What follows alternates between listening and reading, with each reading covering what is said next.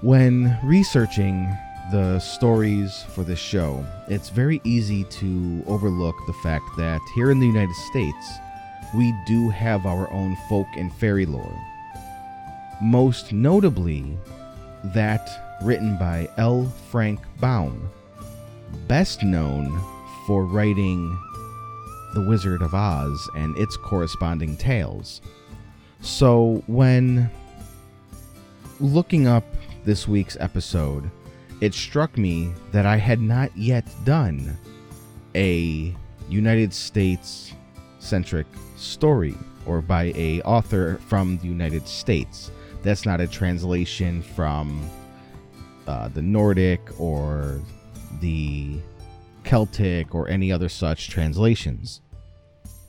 So I present to you now, from L. Frank Baum's American Fairy Tales 1901, The Queen of Quock, as read by Justin Haskell. A king once died, as kings are apt to do, being as liable to shortness of breath as other mortals. It was high time this king abandoned his earth life, for he had lived in a sadly extravagant manner, and his subjects could spare him without the slightest inconvenience. His father had left him a full treasury, both money and jewels being in abundance, but the foolish king just deceased had squandered every penny in riotous living. He had then taxed his subjects until most of them became paupers, and this money vanished in more riotous living. Next, he sold all the grand old furniture in the palace, all the silver and gold plate and bric-a-brac, all the rich carpets and furnishings, and even his own kingly wardrobe, reserving only a soiled and moth-eaten ermine robe to fold over his threadbare raiment. And he spent the money in further riotous living. Don't ask me to explain what riotous living is. I only know from hearsay that it is an excellent way to get rid of money, and so this spendthrift king found it. He now picked all the magnificent jewels from his kingly crown and from the round ball on the top of his scepter, and sold them and spent the money. Riotous living, of course. But at last, he was at the end of his resources. He couldn't sell the crown itself, because no one but the king had the right to wear it. Neither could he sell the royal palace, because only the king had the right to live there. So, finally, he found himself reduced to a bare palace, containing only a big mahogany bedstead that he slept in, a small stool on which he sat to pull off his shoes, and the moth-eaten ermine robe. In this strait, he was reduced to the necessity of borrowing an occasional dime from his chief counselor, with which to buy a ham sandwich. And the chief counselor hadn't many dimes. One who counseled his king so foolishly was likely to ruin his own prospects as well. So the king, having nothing more to live for, died suddenly and left a 10-year-old son to inherit the dismantled kingdom, the moth-eaten robe, and the jewel-stripped crown. No one envied the child, who had scarcely been thought of until he became king himself. Then he was recognized as a personage of some importance, and the politicians and hangers-on, headed by the chief counselor of the kingdom, held a meeting to determine what could be done for him. These folk had helped the old king to live riotously while his money lasted, and now they were poor and too proud to work. So they tried to think of a plan that would bring more money into the little king's treasury, where it would be handy for them to help themselves. After the meeting was over, the chief counselor came to the young king, who was playing peg-top in the courtyard, and said, "Your Majesty, We have thought of a way to restore your kingdom to its former power and magnificence." "All right," replied His Majesty carelessly. "How will you do it?" "By marrying you to a lady of great wealth," replied the counselor. "Marrying me?" cried the king. "Why, I am only 10 years old." "I know. It is to be regretted, but your majesty will grow older, and the affairs of the kingdom demand that you marry a wife." "Can't I marry a mother instead?" asked the little king, who had lost his mother when a baby. "Certainly not," declared the counselor. "To marry a mother would be illegal. To marry a wife is right and proper." "Can't you marry her yourself?" inquired His Majesty, aiming his peg top at the chief counselor's toe and laughing to see how he jumped to escape it. "Let me explain," said the other. "You haven't a penny in the world, but you have a kingdom. There are many rich women who would be glad to give their wealth in exchange for a queen's coronet, even if the king is but a child. So we have decided to advertise that the one who bids the highest shall become the Queen of Quock." "If I must marry at all," said the king, after a moment's thought, "I prefer to marry Nyana, the armorer's daughter." "She is too poor," replied the counselor. "Her teeth are pearls, her eyes are amethysts, and her hair is gold," declared the little king. "True, your majesty, but consider that your wife's wealth must be used. How would Nyana look after you have pulled her teeth of pearls, plucked out her amethyst eyes, and shaved her golden head?" The boy shuddered. "Have your own way," he said despairingly. "Only let the lady be as dainty as possible, and a good playfellow." "We shall do our best," returned the chief counselor, and went away to advertise throughout the neighboring kingdoms for a wife for the boy king of Quock. There were so many applicants for the privilege of marrying the little king that it was decided to put him up at auction, in order that the largest possible sum of money should be brought into the kingdom. So on the day appointed, the ladies gathered at the palace from all the surrounding kingdoms, from Bilkin, Mulgravia, Juncum, and even as far away as the Republic of Macvelt. The chief counselor came to the palace early in the morning and had the king's face washed and his hair combed, and then he padded the inside of the crown with old newspapers to make it small enough to fit His Majesty's head. It was a sorry-looking crown, having many big and little holes in it where the jewels had once been, and it had been neglected and knocked around until it was quite battered and tarnished. Yet, as the counselor said, it was the king's crown, and it was quite proper he should wear it on the solemn occasion of his auction. Like all boys, be they kings or paupers, His Majesty had torn and soiled his one suit of clothes, so that they were hardly presentable, and there was no money to buy new ones. Therefore the counselor wound the old ermine robe round the king and sat him upon the stool in the middle of the otherwise empty audience chamber. And around him stood all the courtiers and politicians and hangers-on of the kingdom, consisting of such people as were too proud or lazy to work for a living. There was a great number of them, you may be sure, and they made an imposing appearance. Then the doors of the audience chamber were thrown open, and the wealthy ladies who aspired to being Queen of Quock came trooping in. The king looked them over with much anxiety, and decided they were each and all old enough to be his grandmother, and ugly enough to scare away the crows from the royal cornfields, after which he lost interest in them. But the rich ladies never looked at the poor little king squatting upon his stool. They gathered at once around the chief counselor, who acted as auctioneer. "How much am I offered for the coronet of the Queen of Quock?" asked the counselor in a loud voice. "Where is the coronet?" inquired a fussy old lady who had just buried her 9th husband and was worth several millions. "There isn't any coronet at present," explained the chief counselor, "but whoever bids highest will have the right to wear one, and she can then buy it." "Oh," said the fussy old lady, "I see." Then she added, "I'll bid $14.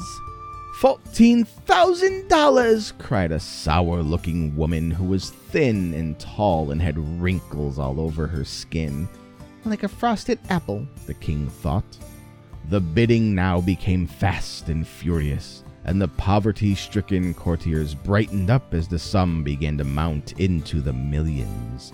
"He'll bring us a very pretty fortune after all," whispered one to his comrade, "and then we shall have the pleasure of helping him spend it." The king began to be anxious. All the women who looked at all kind-hearted or pleasant had stopped bidding for lack of money, and the slender old dame with the wrinkles seemed determined to get the coronet at any price, and with it the boy husband. This ancient creature finally became so excited that her wig got crosswise of her head and her false teeth kept slipping out, which horrified the little king greatly, but she would not give up. At last the chief counselor ended the auction by crying out, "Sold to Mary Ann Brodzinski de la Porkis for $3,900,624.16. And the sour-looking woman paid the money in cash and on the spot, which proves this is a fairy story. The king was so disturbed at the thought that he must marry this hideous creature that he began to wail and weep, whereupon the woman boxed his ears soundly. But the counselor reproved her for punishing her future husband in public, saying, "You are not married yet. Wait until tomorrow, after the wedding takes place. Then you can abuse him as much as you wish. But at present we prefer to have people think this is a love match." The poor king slept but little that night, so filled was he with terror of his future wife. Nor could he get the idea out of his head that he preferred to marry the armorer's daughter, who was about his own age. He tossed and tumbled around upon his hard bed until the moonlight came in at the window and lay a great white sheet upon the bare floor. Finally, in turning over for the 100th time, his hand struck against a secret spring in the headboard of the big mahogany bedstead, and at once, with a sharp click, a panel flew open.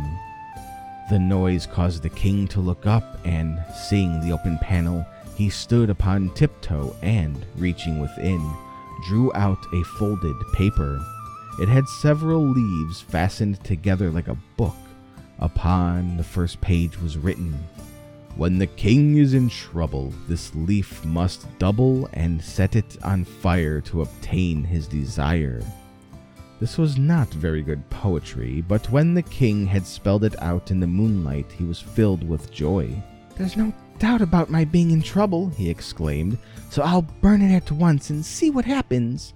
He tore off the leaf and put the rest of the book in its secret hiding place. Then, folding the paper double, he placed it on top of his stool, lighted a match, and set it to fire. It made a horrid smudge for so small a paper, and the king sat on the edge of the bed and watched it eagerly. When the smoke cleared away, he was surprised to see, sitting upon the stool, a round little man, who, with folded arms and crossed legs, sat calmly facing the king and smoking a black briarwood pipe. "Well, here I am," said he. "So I see," replied the little king. "But how did you get here?" "Didn't you burn the paper?" demanded the round man by way of answer. "Yes, I did," acknowledged the king. "Then you are in trouble, and I've come to help you out of it. I'm the slave of the royal bedstead." "Oh," said the king, "I didn't know there was one." "Neither did your father, or he would not have been so foolish as to sell everything he had for money. By the way, it's lucky for you he did not sell this bedstead. Now then, what do you want?" "I'm not sure what I want," replied the king. But I know what I don't want, and that is the old woman who is going to marry me. That's easy enough, said the slave of the royal bedstead. All you need to do is return her the money she paid to the chief counselor and declare the match off. Don't be afraid. You are the king and your word is law. To be sure, said the Majesty, but I am in great need of money. How am I going to live if the chief counselor returns to Marianne Brodzinski her millions? That's easy enough, again answered the man, and, putting his hand in his pocket, he drew out and tossed to the king an old-fashioned leather purse. Keep that with you, said he, and you will always be rich, for you can take out of the purse as many 25-cent silver coins as you wish, one at a time. No matter how often you take one out, another will instantly appear in its place within the purse. Thank you, said the king gratefully. You have rendered me a rare favor, for now I shall have money for all my needs and not to be obliged to marry anyone. Thank you 1,000 times. Don't mention it, answered the other, puffing his pipe slowly and watching the smoke curl into the moonlight. Such things are easy to me. Is that all you want? All I can think of just now, returned the king. Then please close that secret panel in the bedstead, said the man. The other leaves of the book may be of use to you sometime. The boy stood upon the bed as before and, reaching up, closed the opening so that no one else could discover it. Then he turned to face his visitor, but the slave of the royal bedstead had disappeared. I expected that, said His Majesty, yet I am sorry he did not wait to say goodbye.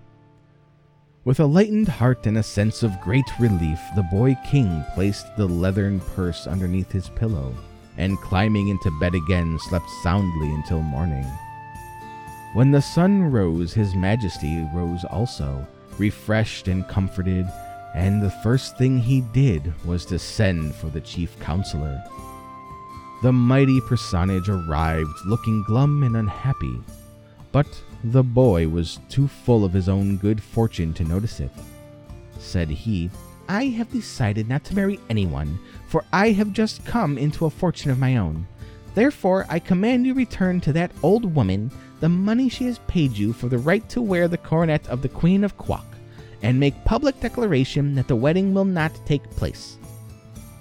Hearing this, the counselor began to tremble, for he saw the young king had decided to reign in earnest, and he looked so guilty that His Majesty inquired, Well, what is the matter now?